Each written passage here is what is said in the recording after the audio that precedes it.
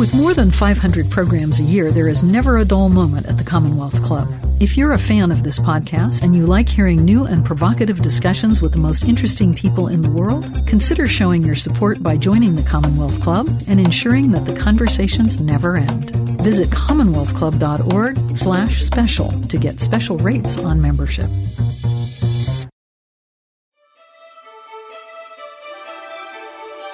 Thank you for joining us for another podcast from the Commonwealth Club. Good afternoon, and welcome to this virtual Commonwealth Club Humanities Forum. I'm Carla Marinucci, Senior Writer for Politico's California Playbook, and I'm your moderator for today. Presently, the Commonwealth Club has suspended its in-person programming, and it's hosting virtual special events like this one. Visit our website at www.commonwealthclub.org to learn more about our upcoming events or about becoming a member. We're grateful for your generous support of our members and donors, and we hope you'll consider making a donation online or text donate to 415-329-4231. We also encourage you to like, subscribe, or share videos like this one with your friends and family. Our thanks to George Hammond for helping to coordinate today's program. And now it is my pleasure to introduce Molly Ball, the national political correspondent with Time and the author of the fascinating new bio, Pelosi. Molly is a CNN political analyst, has written for numerous publications, including The Atlantic and Politico. And over the course of her career, Molly has earned many journalism awards, including the Gerald R. Ford Journalism Prize and the Toner Prize for Excellence in Political Reporting. A graduate of Yale University, Molly was a Knight Wallace Journalism Fellow at the University of Michigan, where she studied economic policy. Please join me in welcoming Molly Ball. Molly, such a pleasure to share this forum with you today. Welcome. Thank you, Carla. Thank you for that amazingly generous introduction, and thank you so much for having me here today. It's great to virtually be in the Bay Area. Look, I mean, this book is a real fresh look at a woman who, in our lifetime, has become one of the most powerful women on the planet. You posed the question right from the start. How did an Italian grandmother in heels manage to become the most effective legislator since LBJ? And you start in the book by taking us all the way back to Nancy Pelosi's Italian immigrant roots. So let's go there. Let's start there. We got some pictures up to illustrate this. Her mother, a Southern Italian immigrant, Annunziata Lombardi, and her father, this brash Italian-American politician, Tommy D'Alessandro, congressman and later mayor of Baltimore, and Nancy, the youngest, with 5 older brothers. The brothers were groomed to go into politics. Nancy, your book says, was groomed to be a nun. Talk a little bit about how her mother, Annunziata, taught her the kind of skills that would end up shaping her later in life. She learned at the knee of Big Nancy, did she not? She did. You know, I started this book with her mother, and that was very intentional on my part. You know, there's so much attention has been paid to her father and the political heritage that she came from. And that makes sense. Her father had the title in front of his name. He was a congressman. He was the mayor. And she obviously went into the family business in a sense.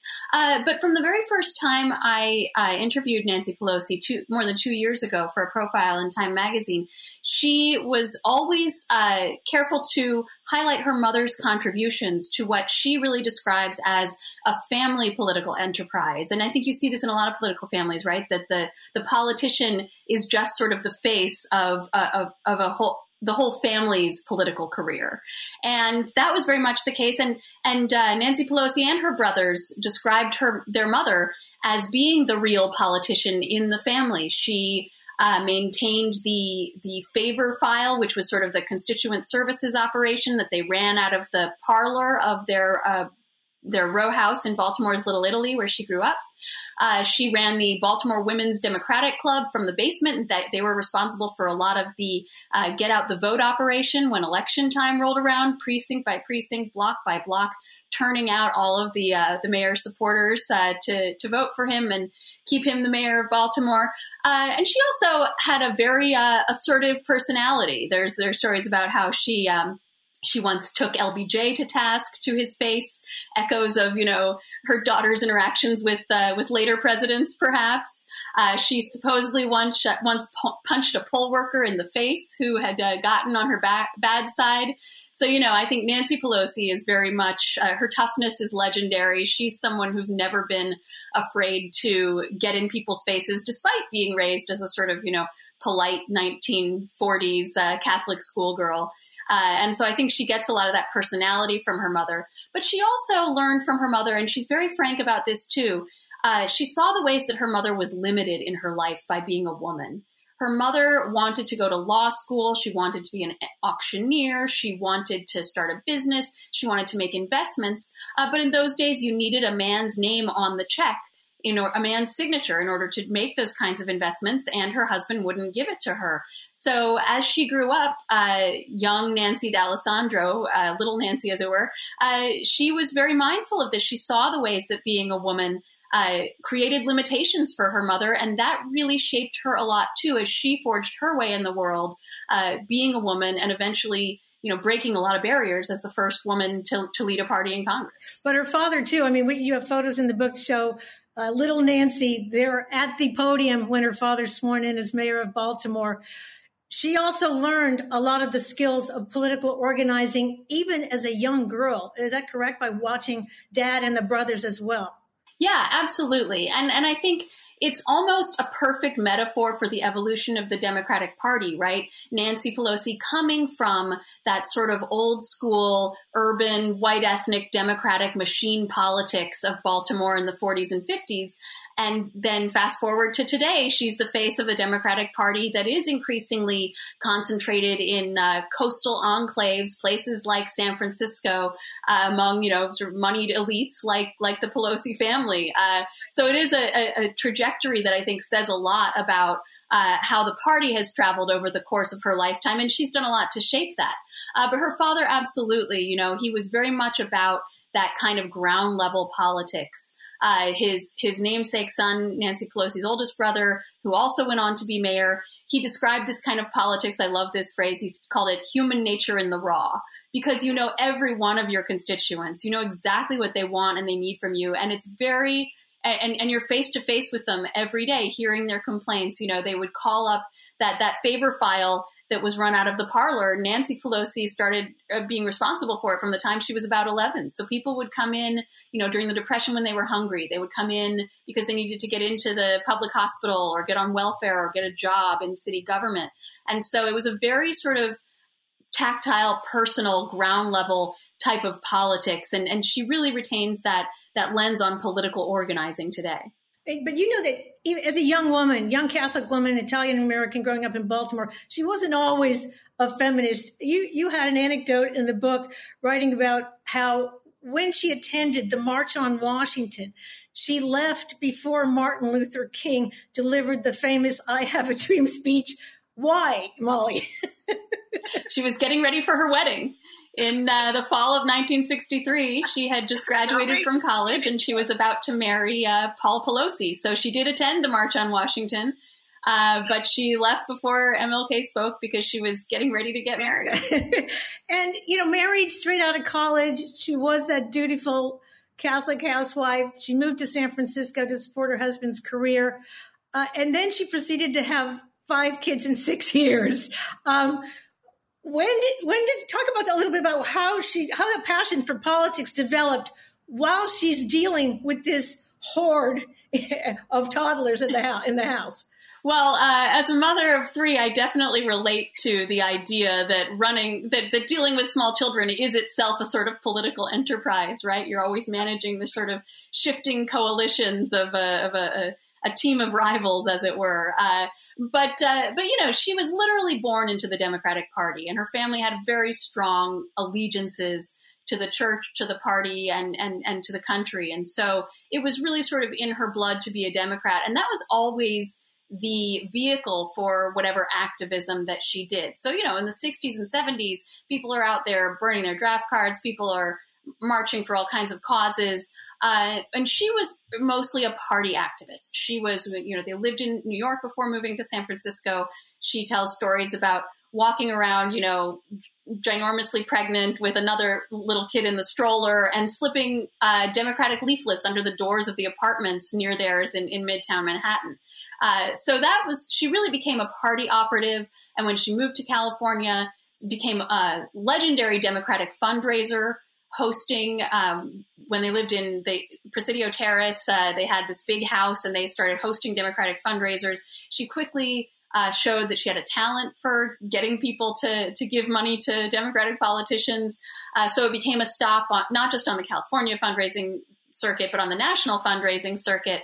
And it was through that work that she got to know a lot of political players, Leo McCarthy, Phil Burton, Jerry Brown, and through her relationships with them and her volunteer activities in the city, she sort of entered politics that way. Her brother-in-law was a Democratic member of the San Francisco Board of Supervisors, Paul Pelosi's older brother, and so she was also sort of inducted into Democratic power networks that way. But the very first sort of official position that she ever had was when in 1975, then Mayor Joe Alioto named her to the San Francisco Public Library Commission. So she sort of, and I think this is also common for a lot of women who get into politics. They come in as a volunteer because so much of women's labor is volunteer work, whether it's, advocating for their child who has special needs in elementary school or volunteering with the local food bank or church or whatever. So it was through volunteering to the library that she then became an official for the first time. I love the anecdote in the book. You have Mayor Alioto called her up and said, are you cooking pasta fagioli today? And she said, no, I'm reading the New York Times, even with all the kids. Your point being, she was underestimated even then. She was stereotyped even then, and she didn't like it, correct? She was, and I love that story because of the way she tells it. She described that to me as, she immediately reacted to that as, oh, this terrible old chauvinist is, stereotyping me as a housewife slaving over a hot stove. But then the next part of their conversation was when he asked her to be on the board, and she said, oh, I don't need an official position. I'm glad to be a volunteer. I'll help however I can. And he took her to task for that. He said, if you're doing the work, you should have the authority that you deserve. And that was a wake-up call for her. That really opened her eyes to, I think, an insight about hard power, right? Because as a woman in 1975, nobody necessarily listened to her when she opened her mouth. But when she had a vote, they had to listen. And that is, to this day, the way she operates is if you have the votes, people have to respect you. They have to listen to you. They have to take you seriously, whether or not they are inclined to based on your appearance and your profile. You make the point in the book, too, that the art of raising 5 children also gave her a number of skills. A mantra that she had with the children: proper preparation prevents poor performance, which seems to be that seems to be the absolute motto for Nancy Pelosi. Life motto, yeah. But also cooperation, not gossip. I mean, there were a lot of the skills she developed in dealing with that army that she still uses today. It seems like. Absolutely. And she talks about it that way too. This isn't me projecting. But I think, again, there's been too little emphasis in descriptions of her career on the skills that she learned as a parent, because she really describes those as formative. I think anyone who's been a parent can relate to that feeling, when you're entering the sort of new frontiers of sleeplessness phase of infancy, and you realize you're just capable of so much more than you thought. And that's the way she described it to me, was as this realization of her capacity being expanded. But then the way she ran that household, having 5 kids who were all extremely close in age, but they all folded their own laundry. They all made their own lunches for school. They cleared the table from dinner, and they set the table for breakfast right after, before they went to bed. So this is a woman who clearly had some skills at organizing large numbers of unruly people. And, the phrase that you've probably heard her say it, that she uses constantly with the House Democrats, is our diversity is our strength, but our unity is our power. And I think that also comes from that experience in the household, right? Because everybody's got a different temperament. Everybody's got different priorities and things that they want. But they have to realize the importance of working together if you're going to get anywhere, even if it's just, getting everyone to put their shoes on and get out the door. Yeah. One of the Californians who really saw the talent, the skills that Nancy Pelosi had in the early years was Jerry Brown. What did he see in her back in those days? What was it? Tell us a little bit about the relationship that really officially launched her career in politics when she became chair of the California State Democratic Party. Yeah, well, she had gotten to know Jerry Brown a little bit when he was the young governor and she was a Democratic fundraiser. And but then in 1976, when Jerry Brown decided to run for president, he got in the race very late. It was mathematically impossible for him to actually get enough delegates to win, but he thought he could sort of sweep into the convention with momentum after a favorite son win in the California primary. Well, she thought that strategy was flawed. She thought that would be too late. And she thought that she could help him with her family connections win the Democratic primary in Maryland. So she wrote a memo. She had Leo McCarthy, I believe, give it to Jerry Brown. And he decided it was worth a try. So he camped out in Baltimore. He stayed with her brothers, and he went on, a speaking tour where people describe, I wasn't there, but people describe a sort of Obama-like sensation, right, of these crowds of young people flocking to these soaring speeches. And when he won the Maryland primary, it stunned people and sort of established him as a force in that race. Now, of course, he did not win. But when he got up there and gave his victory speech and called Nancy Pelosi the architect of that primary victory, that sort of established her as a strategist, and that's how she saw herself. She didn't think she would ever run for office, but she wanted to be that kind of behind the scenes operative. And so from then, actually Jerry Brown wanted her to run for California Democratic Party chair right away. She said, "I've never even been to a Central Committee meeting," but she agreed to be Northern California chair, and then a couple of years later became chair of the largest Democratic Party in the country. She made an unsuccessful run for the DNC chair in 1984. You mentioned a headline she took from the San Francisco Examiner: "Can a 42-year-old mother of 5 with an Italian name from ultra-liberal San Francisco persuade the good old boys that she can run the Democratic Party?" And a lot of Democrats at that time said no. They wanted a man in the job. You write that this was one of the hardest races she ever ran. Still facing prejudice at that time. What did that teach her as she went forward and then eventually decided to run for Congress at age 47? Yeah, I mean, she describes that race as having sort of taught her about the rough and tumble nature of politics, and also, as you mentioned, the unfairness of being a woman in politics. The biggest sort of blow up of that contest was when she heard through the grapevine that an official with the AFL-CIO had described her as an airhead. And this incensed her, and she went off on him in front of a group of reporters, and there was a public controversy over it. But she sensed the coded sexism and people saying things like, "Oh, we need somebody strong to stand up to Reagan." What she heard from that was, "Oh, we need a man." It also, coming right after the 1984 convention election, when she was instrumental in bringing the Democratic Convention to San Francisco, the origins of the whole San Francisco Democrats idea.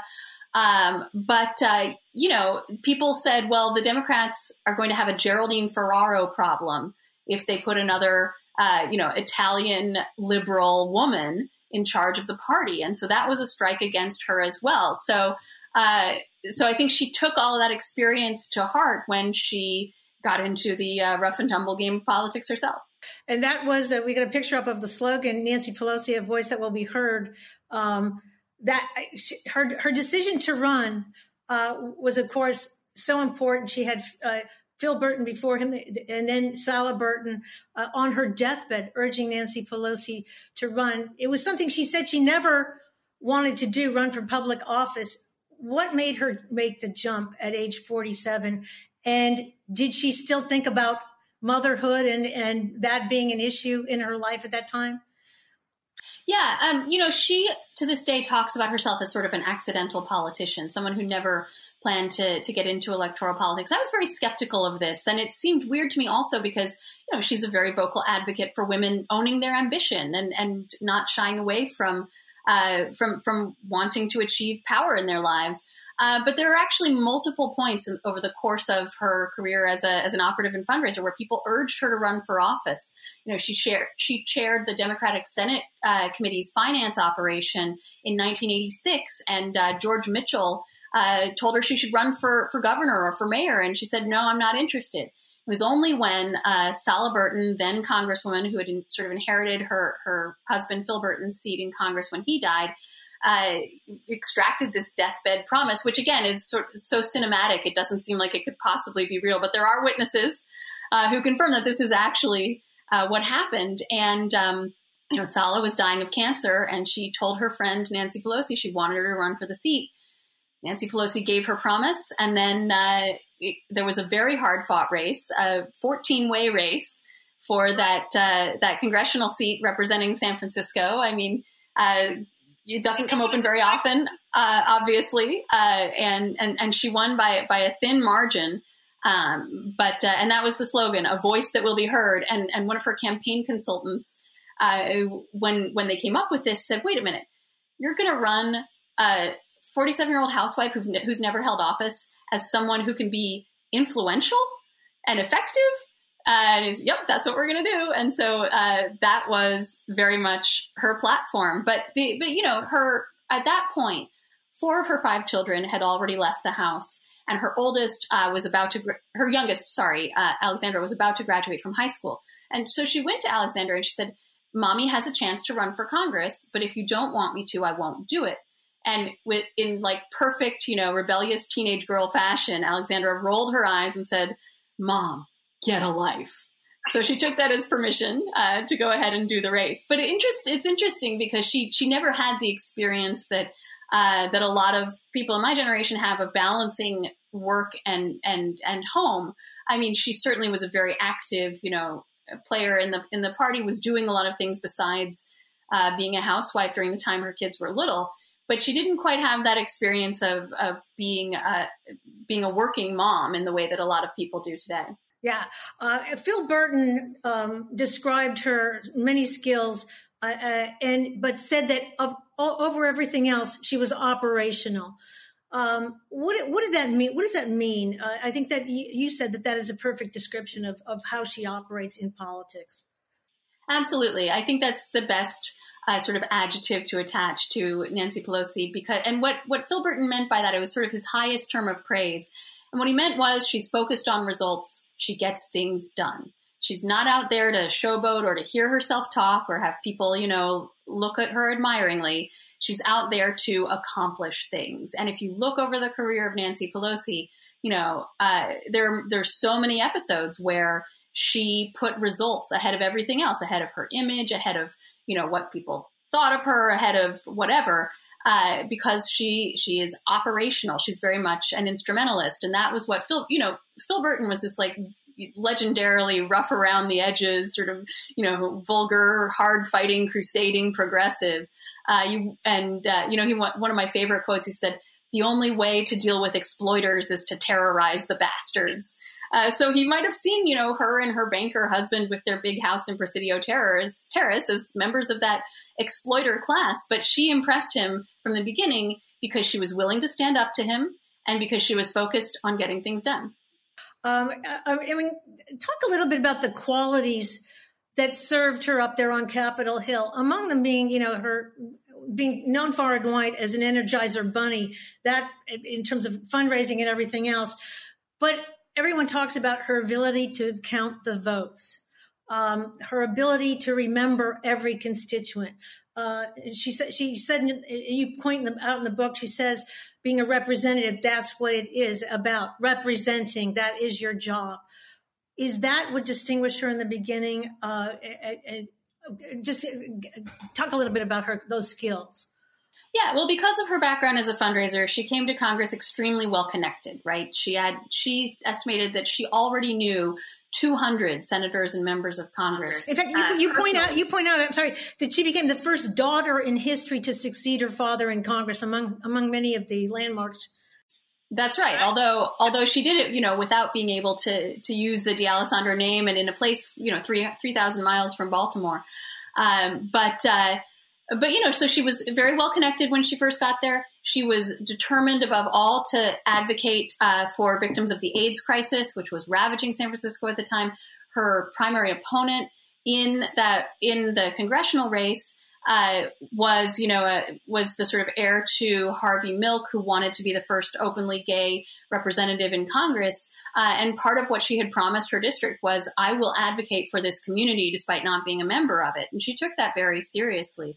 But the interesting thing I thought about her early years in Congress, in addition to the issues she was passionate about, was that she did focus mainly on the issues. She did not start climbing that leadership ladder or immediately start to think, okay, how can I get into, the deputy vice chair of the caucus and then sort of work my way up. She was focused on getting onto the most interesting committees, the committees that did the most important work. She failed in her first run to get on the Appropriations Committee. She succeeded the second time. She served on the Ethics, the Intel. She's still the longest serving member of the Intelligence Committee. So she really focused on, and this was also a piece of advice from her older brother, Tommy, who said it's very hard for them to diminish you if you know what you're talking about.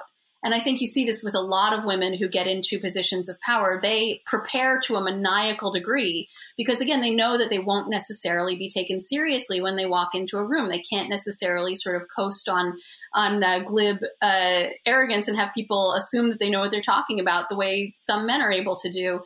So she was always, as you say, she had this tremendous level of energy. Her staff from the beginning was amazed that by how consumed she was by her work, how she hardly seemed to eat and never seemed to sleep. But she really focused on doing the work and knowing all of the issues. And so when she did a decade later make a bid for a top leadership position, she had earned people's respect as somebody who knew the substance. And of course, I mean, she's renowned for knowing how to keep this often rebellious caucus in line, herding the cats, as they say. Some of those are mommy techniques you point out. The ability to be disappointed in people, but not go off on them. That contributed to some of that power. In fact, you mentioned that her mantra has been "Know thy power" throughout her life. That was something that former Congresswoman Lindy Boggs said to her at one point. It was around the time of the '84 convention, and Nancy Pelosi was worried she was taking on too many roles, too many different committees, and so on. And Lindy Boggs said to her in her Southern accent, "Nancy, know thy power."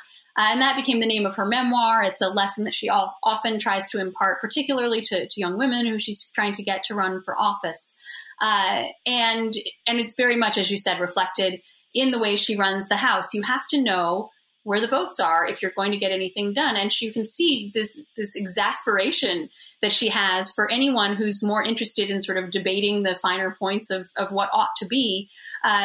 Because if you don't have the votes, all of that is meaningless, at least if you're Nancy Pelosi. We got a lot of questions on what's going on currently with her and Trump, and I want to get to those. One of the questions that kept coming is, what surprised you most about writing this book with regard to Pelosi? There were a lot of things that I found surprising, but something that I mentioned earlier, just her ability, her willingness to get in people's faces, her aggressiveness, which really, for someone raised to be a nun, is a pretty surprising sort of innate characteristic. This is someone who went to Tiananmen Square in 1991 and defied Chinese authorities to protest on behalf of human rights and democracy, chased out of the square by the Chinese police, having sneaked out of her hotel room with a couple of other congressmen, one of whom, fun fact, played Cooter on the Dukes of Hazzard. I just love that detail. Went on to be a Democratic congressman.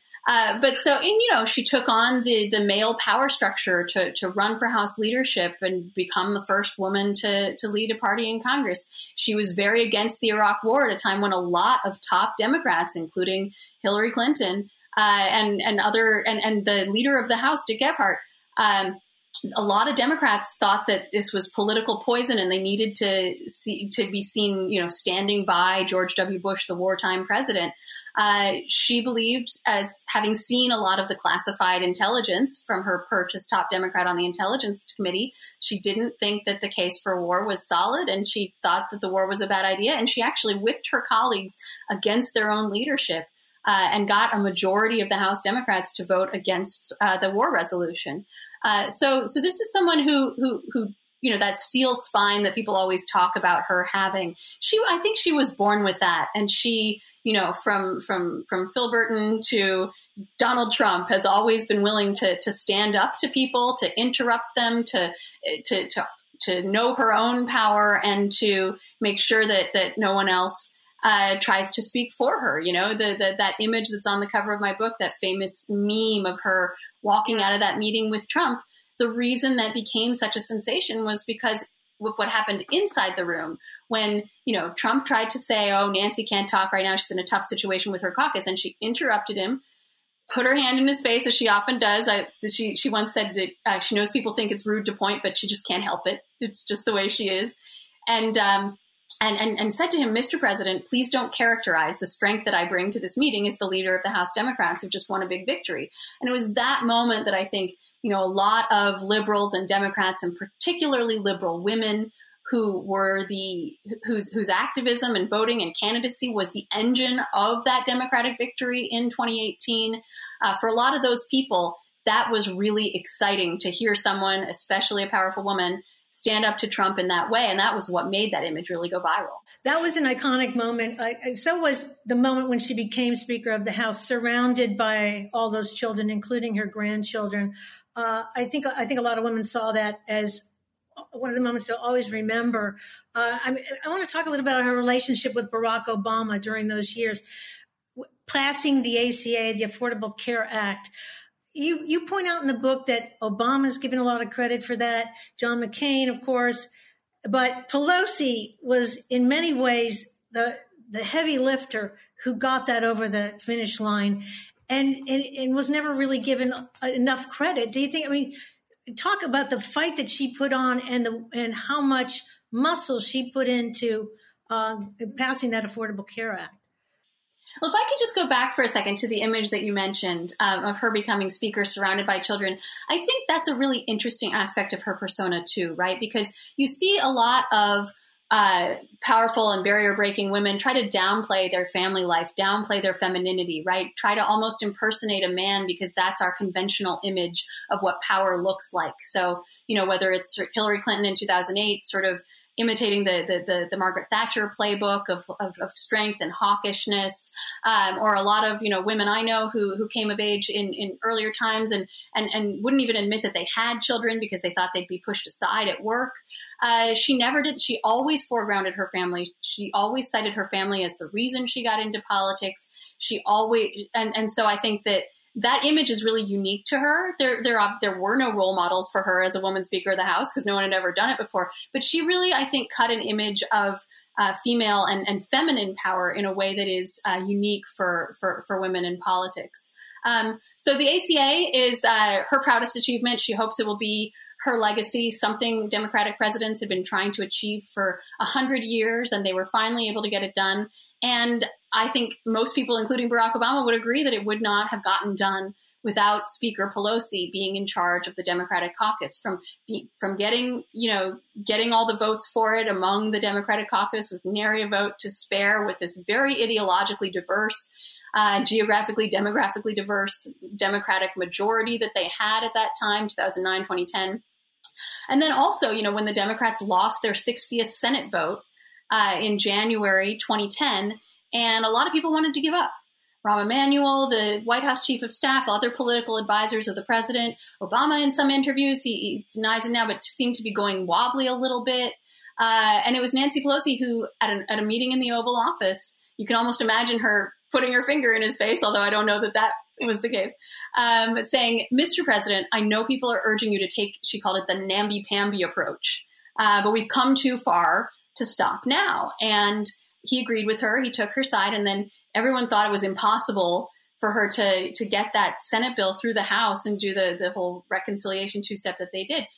She got it done, and against the odds. And again, I think that a lot of people today would agree that it wouldn't have gotten done if she hadn't been there. But there were a lot of dark years after she won the speakership and lost, when the Democrats lost the House.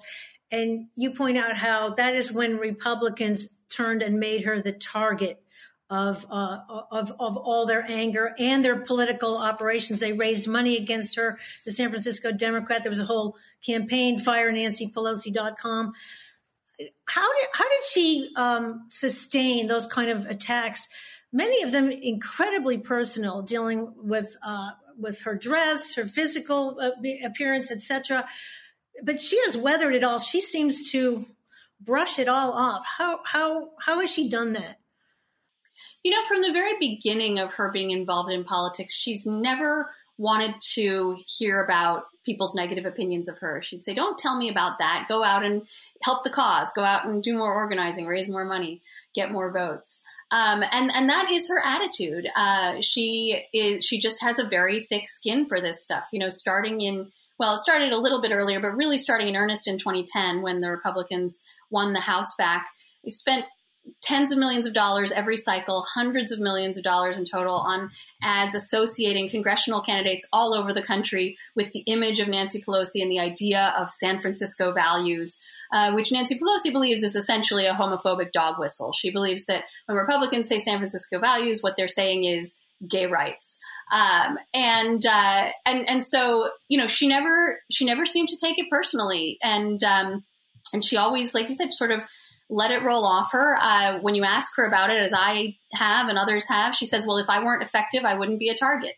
But there is clearly something, and I'm not saying any of this is unfair, right? She's not the first congressional leader to be attacked on a national scale. And politics ain't beanbag. We all know that. In fact, it was quite true. It was quite warranted for Republicans to say to constituents of, a conservative Democrat in North Carolina, well, when you vote for this person, you're really voting for Nancy Pelosi, the San Francisco liberal, to be Speaker of the House. That's true. And politics has become increasingly nationalized over the decades she's been in politics.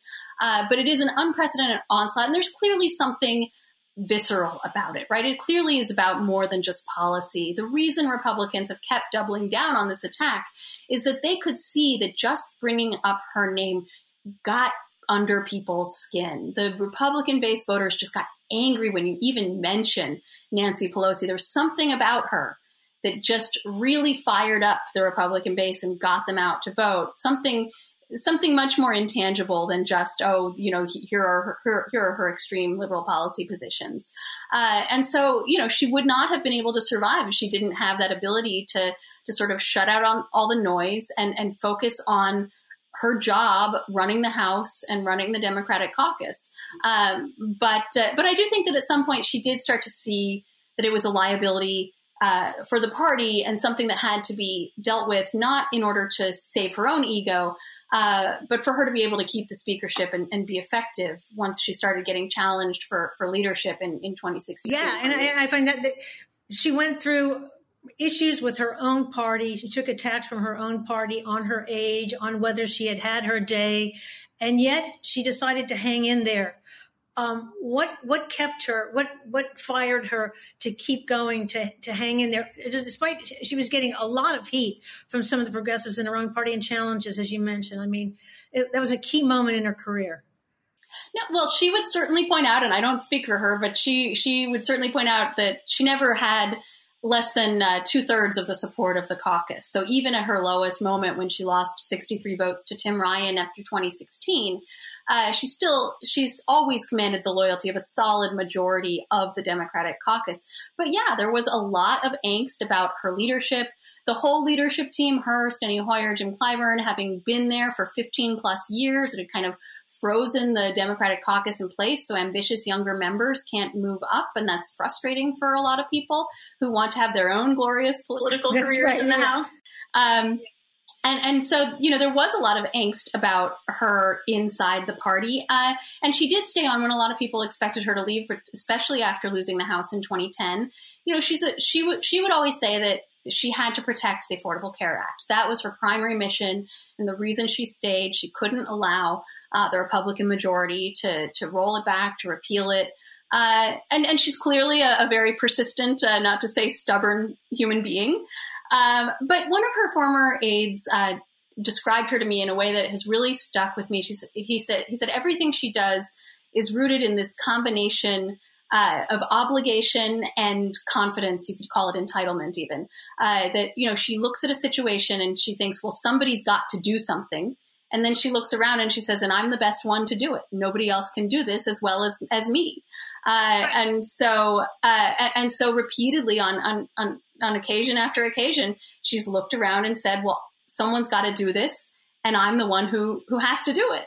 And so, in 2016, she has told me and others that she would have considered stepping down if Hillary Clinton had won, because there would be a woman at the table. But when Trump won, she felt that someone strong had to be in there to save the Affordable Care Act. She was not able to prevent the repeal from passing the House, but she was involved in a lot of the activism that helped ensure that it was defeated in the Senate. And also just, the holding the Democrats together, making sure that leading them back to victory. She, despite the years of losses, was confident that she could do that based in part on her taking back the House in 2006. And so for all of those reasons, she felt that she had to stay. And it is important to her that women are represented. She talks about, ever since she got into leadership, starting in 2005, walking into the White House when George W. Bush was president, sitting down with the rest of the congressional leadership and realizing for more than 200 years, everyone in this discussion has been a man. And without her, to this day, there would not be a woman at that negotiating table. So I think that really is important to her. Absolutely. And let's talk about her relationship with Donald Trump. It's so interesting to recall that, as you note, in the beginning, he showed a lot of respect for her. He even tweeted his support for her as speaker the second time around. What happened to this relationship in that, he's now ramped it up. He's calling her crazy, a sick woman with mental problems. It's now beyond anything we've seen. Talk a little bit about the relationship. And we're showing the picture right now of the famous clap. That's right. That's another moment. And that was her applauding after his State of the Union address that she had delayed during the government shutdown, when she informed the president that she would not be inviting him to give his State of the Union to the House chamber while the government was still shut down. And she famously won that standoff. So I think in that interaction and others, she has clearly had an ability to get under his skin and to dominate him in a way that other political figures have not managed to do. And if there's anything that we know about this president, it's that he respects strength above all. He respects dominance.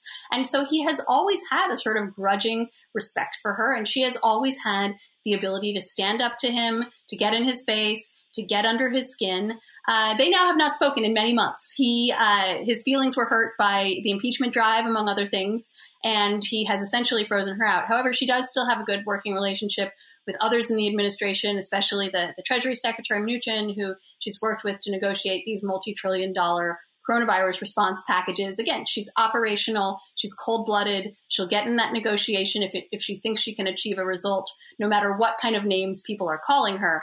But the president doesn't seem to have that ability to sort of separate the personal and political. He informed her very early on that as long as they were investigating him, he couldn't engage in any other discussions on policy or anything else. All right, we've got a couple of questions on this. I mean, in terms of her getting under his skin, she seems to have managed in a very precise way, morbid obesity, to talk about how she prays for the president. He seems to really rankle at those responses. Are those absolutely calculated, or is that Pelosi being mommy to the five unruly children?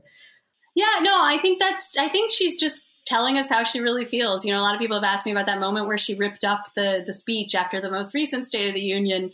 And did she plan that? All of my reporting and my instincts tell me that was an absolutely spontaneous display of what she really felt. She didn't like the speech. She believed it was full of falsehoods, but also the spectacle of it, right? She's an institutionalist. The president was on her turf, invited by the House caucus to speak in their chamber. And he proceeds to stage this sort of campaign rally type display, giving the Medal of Freedom to Rush Limbaugh right on the spot and all this stuff. So I think she felt on some level like he was defiling the House chamber. And as an institutionalist, she is someone who spent her life in institutions, the Catholic Church, the Democratic Party, the Congress, all these sort of highly regimented formal institutions. And Trump is the opposite of all that, like it or not. And so, he's given her a foil, clearly. I think that she has benefited from that contrast between the two of them.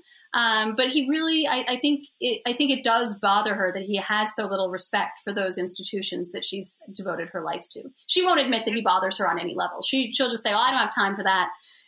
He is what he is, and let's focus on what we can do. We're looking at the picture, the other iconic picture of her in the cabinet meeting, I think it is, where she basically speaks, just stands up and challenges him. I believe he was kind of insulting her in that meeting. Am I right? This moment, another one that stands out in her career. Yeah, well, actually, she was insulting him. She started it. But this, I love the story of this picture because this was another one that, in our current social media age has been memeified. But the only reason we even have this picture, this was a closed door meeting on Syria policy in the White House. And it was after she got in his face and then stormed out of the meeting that the president, the White House photographer, took this picture, and the president posted it on Twitter to accuse her of having had a meltdown. And everybody, not everybody, but a lot of particularly Democrats loved this image, loved that image of her being the only woman in this room full of men, and everybody else is listening to the president rant and rave and sort of just like staring at their notes. And she's the one who literally stands up, literally puts her finger in his face. And what she said she was saying to him at that moment that caused him to insult her in a way that made her storm out of the meeting, she was saying to him, all roads with you lead to Putin. And that obviously is an attack that really does get under his skin. And he called her a third-rate politician. And Steny Hoyer, who was there with her, urged her to walk out of the meeting, which she did. But I asked her about this picture because I was really curious to know how she feels about this new image she has, right, as this sort of badass lady, in all the memes and everything. And I wanted to get her to reflect on that, but instead she just said, isn't it amazing that the White House put out this photograph? Isn't it amazing that the president thought this was a good look for him? She said, he just does not understand what is not in his interest. And so I thought it was so telling that her mind immediately went to strategy. She doesn't care about the image at all. She cares about the strategy of the whole thing. Molly, we've talked a lot about her strengths. What's her biggest weakness as a politician? What's her biggest weakness in Washington, her Achilles heel? Well, she can be a sort of rigid, not to say controlling person. You hear from House Democrats that although they admire the way she runs a very tight ship, she tends to micromanage in ways big and small, line edits every press release that goes out, is a stickler for accuracy and detail in a way that some people can find restrictive. And I think that desire for control goes all the way back to her childhood when she wasn't in control of her life and she saw how her mother wasn't in control of her life. And she had these 5 older brothers who were always trying to protect her from the world. And she wanted to be independent. She wanted to be in control. She wanted to have her own say over her own existence and what she wanted to achieve. So I think most people in Congress, even some of her admirers, would say that is a weakness of hers. And then, she's not going to be remembered as one of history's great political orators. She's not known for her, incredible soaring speeches that bring everybody to tears. Her aides will tell you she's actually come a long way when she first got to Congress and was very uncomfortable as a public speaker. But when you've interviewed her and I'm sure you've experienced this. She tends to sort of repeat a lot of the same talking points. All politicians do that. From what I understand, for her, that's almost like a form of self-discipline because she is one of these people whose brain tends to run ahead of their mouth, right? And so if she doesn't keep herself very, very strictly on message, she's apt to wander off a little bit. But she also, again, she cares about results more than she cares about what people thought of whatever speech she's giving. So she wants to drive that point home. And if that means repeating Republican tax scam 150 times in the space of 5 minutes, just so you'll get the point, she's going to do that. She's going to drive the point home and make sure everybody gets it. regardless of whether that makes for, a really inspirational address. A lot of folks want to know, what's her relationship with the younger members of Congress? She's been there now for more than 3 decades. It's a different style. They're far more progressive. How is that working out for her? Yeah, well, she has obviously clashed with the AOCs of the world and the Squad, particularly in the 2019 battle over border funding. But it's important to remember, that all 4 members of the Squad voted for her for Speaker, and I suspect they would do it again. The opposition to her in that leadership battle was mainly from the more conservative, moderate to conservative members of the caucus who were tired of, being attacked in their districts as a San Francisco liberal. She has always been the sort of the most progressive of the options for Speaker in that way. And then the other thing that I think is important to remember is that that freshman Squad is not representative of the congressional Democratic majority, even the younger generation. The Democrats are in the majority today, as Pelosi never tires of reminding people, because of the moderates who won in tough districts. If a ham sandwich could have won that AOC district in New York had it defeated, Joe Crowley in the primary, that was not a seat that got the Democrats to the majority. It was all of the moderate to conservative members who ran on kitchen table issues, who avoided, left-wing stances. They are the reason that Democrats are in the majority. So, there's a lot of women, particularly young women, in the Democratic caucus. She's very proud of that fact. She has always tried to get more young women involved in politics. In fact, the day after AOC won that primary, defeating Nancy Pelosi's close friend, Joe Crowley, Nancy Pelosi was on the phone to her saying, I so appreciate your desire to make a difference. I'm so happy to have more young progressive women in Congress. So, she's focused on getting those votes.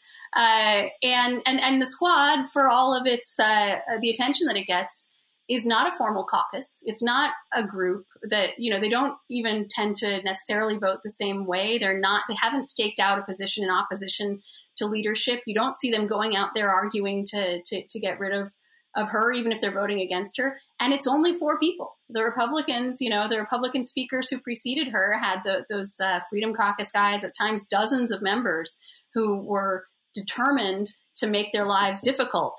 And you can see how good Nancy Pelosi is at her job by the fact that that high profile group that people see as being a rival to her, it's only 4 people. Yeah. But is her style, is the Pelosi's old school style of politics, calling constituents, keeping in touch, sending those notes to people around the district? Remember, we're in an age of social media now. Does the Squad do that? Is it a vestige? Is her style a vestige of the past? Is it over? Is she the last of the last to deploy that in terms of, is it a whole new world now with regard to some of these younger members? Well, people have described her as an anachronism because of this type of old school politics that she practices. I hope as an American that effective congressional leadership is not an anachronism. There isn't a lot of it to go around these days. Again, the Republican speakers who immediately preceded her were not quite as good at things like keeping the government open, which you would think was a pretty basic thing that Congress has to do.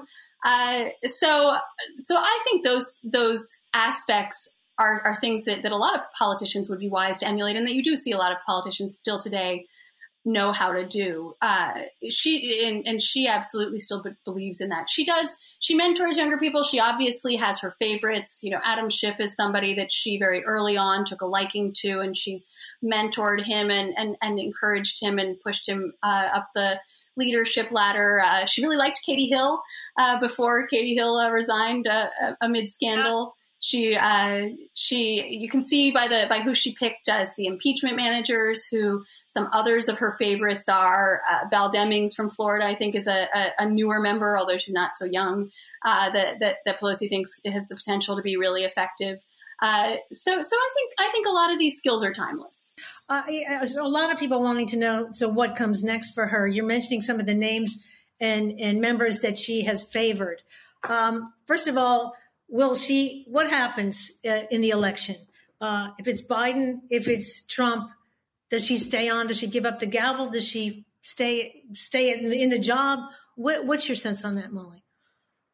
So I have no idea, and I don't make predictions, and it isn't something that she talks about. In fact, she gets quite prickly when you bring it up. She'll accuse you of ageism and sexism and everything else for even mentioning it. And why don't you go ask Mitch McConnell? He's also getting up there in years. She claims that, you have to take off 20. She points out that her political career is about 20 years shorter than her male contemporaries because she didn't start till she was finished raising her children. That is not actually how chronological age works. You don't get to just subtract 20 because you started late. But so, she doesn't want to lame duck herself, understandably. She is running for re-election, and that's all she'll say about the potential for her retirement. But, something that I reported in the book that had not previously been reported, when she went through that leadership battle in 2018, and finally made a deal with the moderates in the caucus to get her the votes on the floor to be speaker again. The deal she accepted was a term limit that would mean that she would have to leave the speakership by 2022. And after accepting that condition, she walked into her next meeting laughing and described it as sort of a fake concession. She said, well, I was planning on leaving after 2 years. So to have 4 years, they just gave me something and they don't even know it. This is a common negotiating tactic of hers, and of a lot of effective negotiators, right? Pretend you're making a really painful concession when actually you're not giving up anything that you even wanted. So at least at the time that she became speaker again in 2019, she was thinking of this as potentially her last term. Now, does she still think of it that way? I have no idea. A lot has happened since then, impeachment and everything else. If Trump wins again, would she stay on, feeling like nobody else has the ability to stand up to him and keep the Democrats united? I really don't know. I wouldn't be too surprised if she decided to hang on. And I don't know what else she would do, honestly. I mean, she keeps such a punishing schedule. She's so consumed by her work. She loves spending time with her grandchildren, but it's hard for me to imagine her being a full-time nana. So who knows? What's her relationship with Joe Biden? I don't think they know each other extremely well. They obviously know each other, and they've been in the same circles. And he was vice president when she was speaker under Obama, so they dealt with each other a lot. But he was always sort of the Senate whisperer. When he went to Congress in 1972, he went straight into the Senate. He was never in the House. And so when Obama dispatched him to help with congressional negotiations, it was usually the Senate that he dealt with, making deals with Mitch McConnell and so on. Sometimes deals that the Democrats in the House caucus thought he gave away too much. I think she and I have had several conversations about the 2020 election. In fact, just today I interviewed her, and she has always urged Democrats to nominate someone who can win the Electoral College, win those battleground states. She definitely believes that means running toward the middle, not the left. She never explicitly said, I don't think it should be Bernie Sanders, but she clearly was advocating for a nominee that she felt could speak to middle America and to the voters that the Democrats need to win. She, even though she has previously advocated for single-payer health care and for the public option in Obamacare, she didn't think that Democrats should adopt Medicare for All as their big campaign platform. She believed that if you talk about taking away people's health care coverage, even if you're promising to give them something better, they're going to see that as a loss, as disruptive, as menacing is the word that she used. So I think he is the type of nominee that she was talking about. Now, I think she also would very much like to see a woman become president. And she was very devastated by Hillary Clinton's loss, in part because she likes Hillary Clinton and voted for her, but in part because she really would like to see a woman be president. And that's obviously not going to happen this time either. But she does applaud Biden's pledge to put a woman on the ticket as his running mate. Does she have any favorites among those VP potentials? Kamala Harris, maybe? So when I asked her that question today, it was such a classic Pelosi response. She said, "You think I'm going to tell you that?" So she's not going to tell me that. Probably not going to tell you either. She has previously mentioned Val Demings. I think she always likes to spotlight House members who are in the mix. And that's as caucus management as much as anything on her part.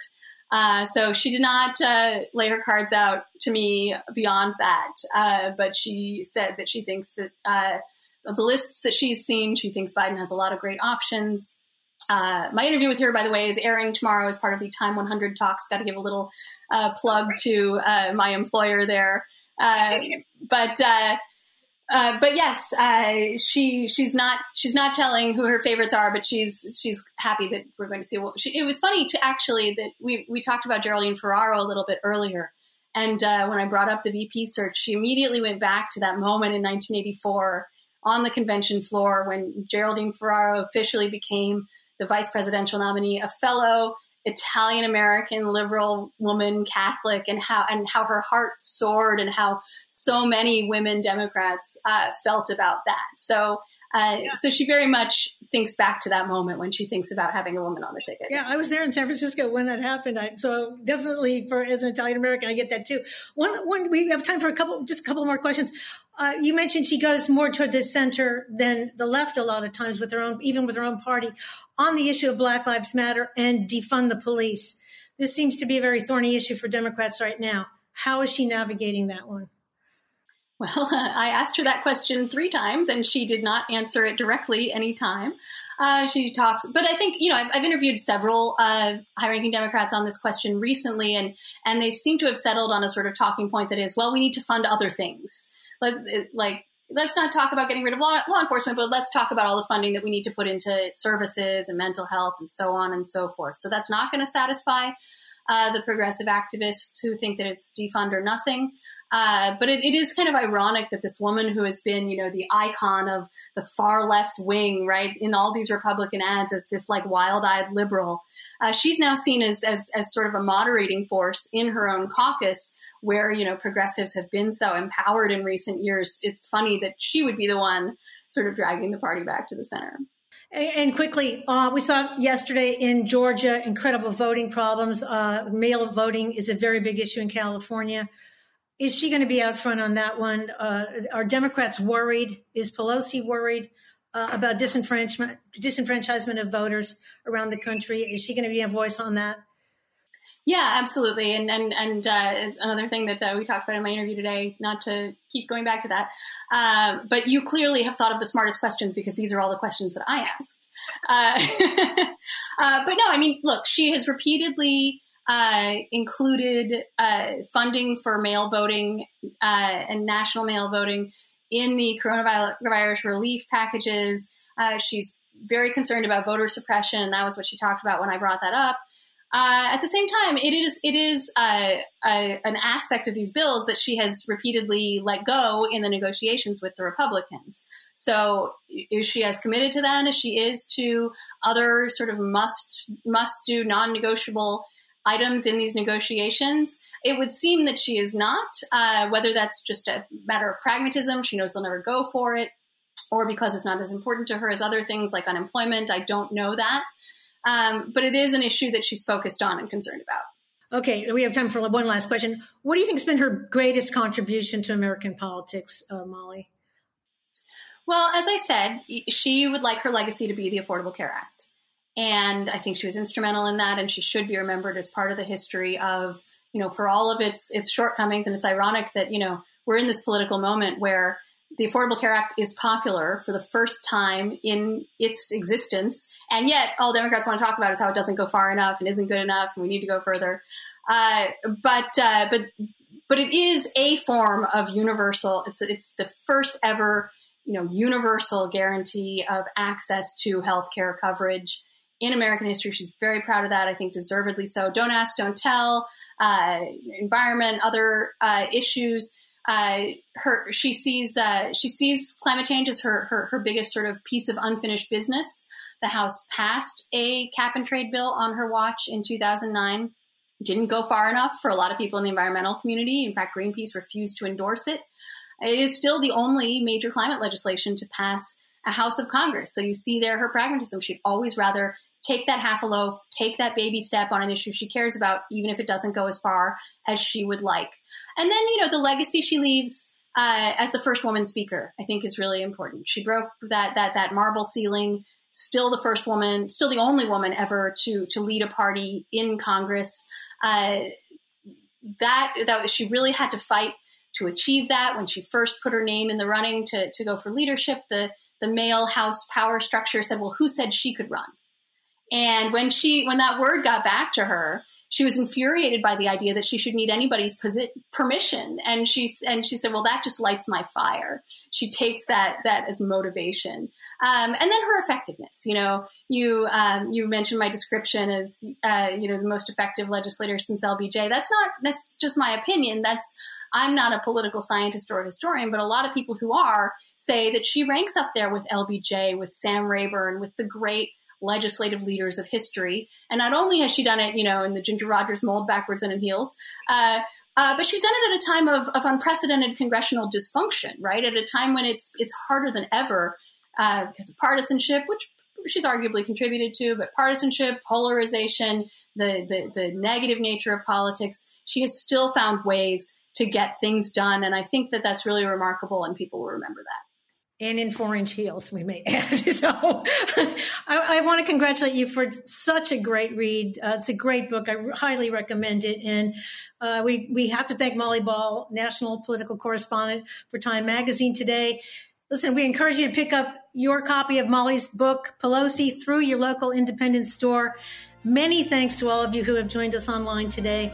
I'm Carla Marinucci, and this virtual program of the Commonwealth Club is adjourned. Thank you. You've been listening to the Commonwealth Club of California. Hear thousands of our podcasts on Apple Podcasts, Google Play, and Stitcher. If you like what you've heard, please consider supporting our work and help us bring 500 programs a year to listeners like you. Go to commonwealthclub.org/donate. Think your way around the world with our travel programs to exciting domestic and international destinations. And when you're in the Bay Area, please join us live at our events. Thank you for listening and for your support.